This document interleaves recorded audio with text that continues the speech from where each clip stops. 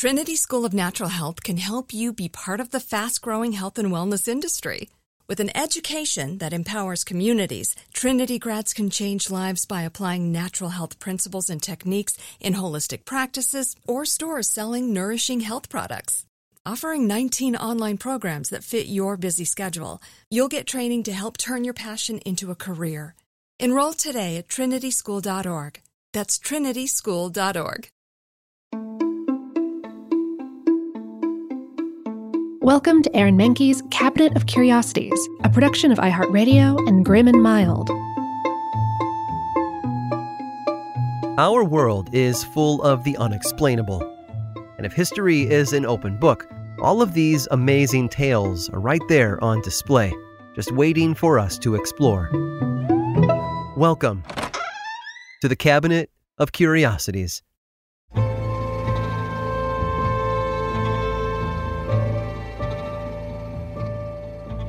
Bare-knuckle boxing was a rather peculiar sport.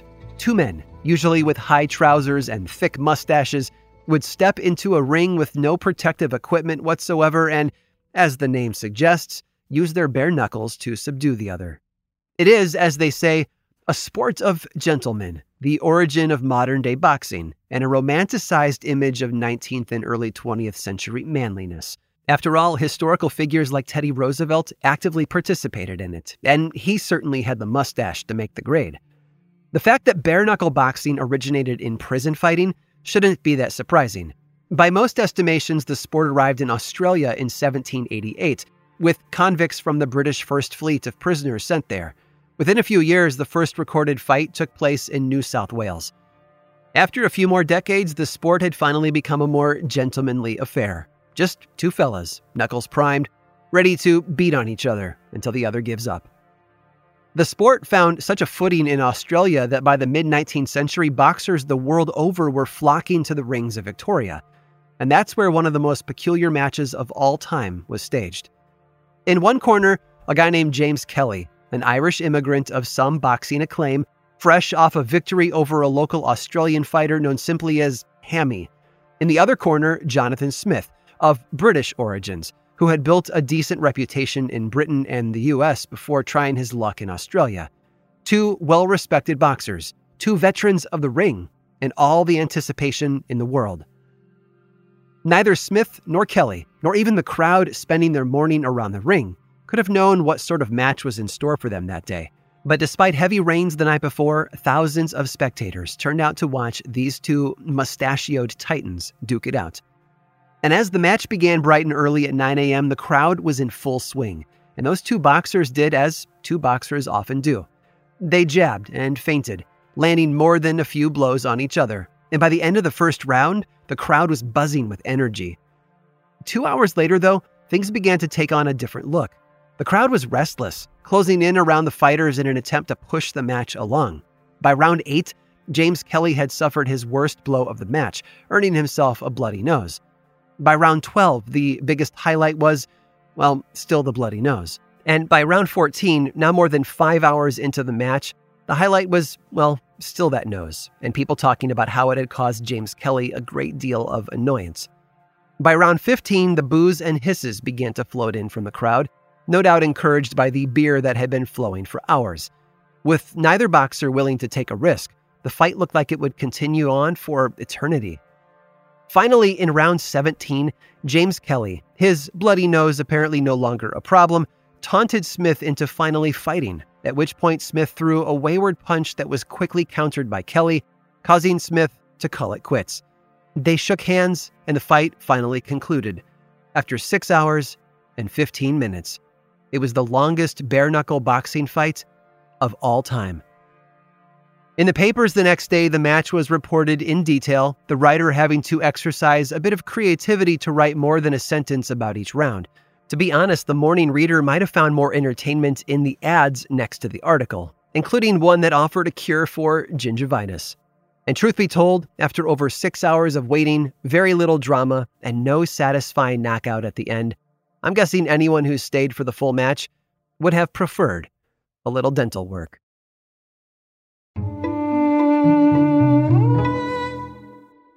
Like many of us, you might think identity theft will never happen to you. But consider this. There's a new identity theft victim every 3 seconds in the U.S. That's over 15 million people by the end of this year, equal to the populations of New York, Los Angeles, and Chicago combined. Even worse, identity theft victims often don't even know they're victims. That's why LifeLock Identity Theft Protection alerts you to identity threats, even the ones that don't show up on a credit report, like data breaches, fraudulent bank transactions, loan and credit card applications, and crimes committed in your name. If your identity is stolen, your own dedicated LifeLock U.S.-based restoration specialist will work to fix it. LifeLock protects you in ways that you simply can't on your own. Join now and save up to 25% your first year at LifeLock.com/iHeart. That's LifeLock.com/iHeart to save up to 25%. Identity theft protection starts here. Trinity School of Natural Health can help you be part of the fast-growing health and wellness industry. With an education that empowers communities, Trinity grads can change lives by applying natural health principles and techniques in holistic practices or stores selling nourishing health products. Offering 19 online programs that fit your busy schedule, you'll get training to help turn your passion into a career. Enroll today at trinityschool.org. That's trinityschool.org. Right here, right now. Find your beautiful new floor at Right Rug Flooring. Choose from thousands of in-stock styles, ready for next day installation, and all backed by the right price guarantee. Visit rightrug.com. That's RITERUG.com today to schedule a free in-home estimate or to find a location near you. 24-month financing is available with approved credit. For 90 years, we've been right here, right now. Right Rug Flooring.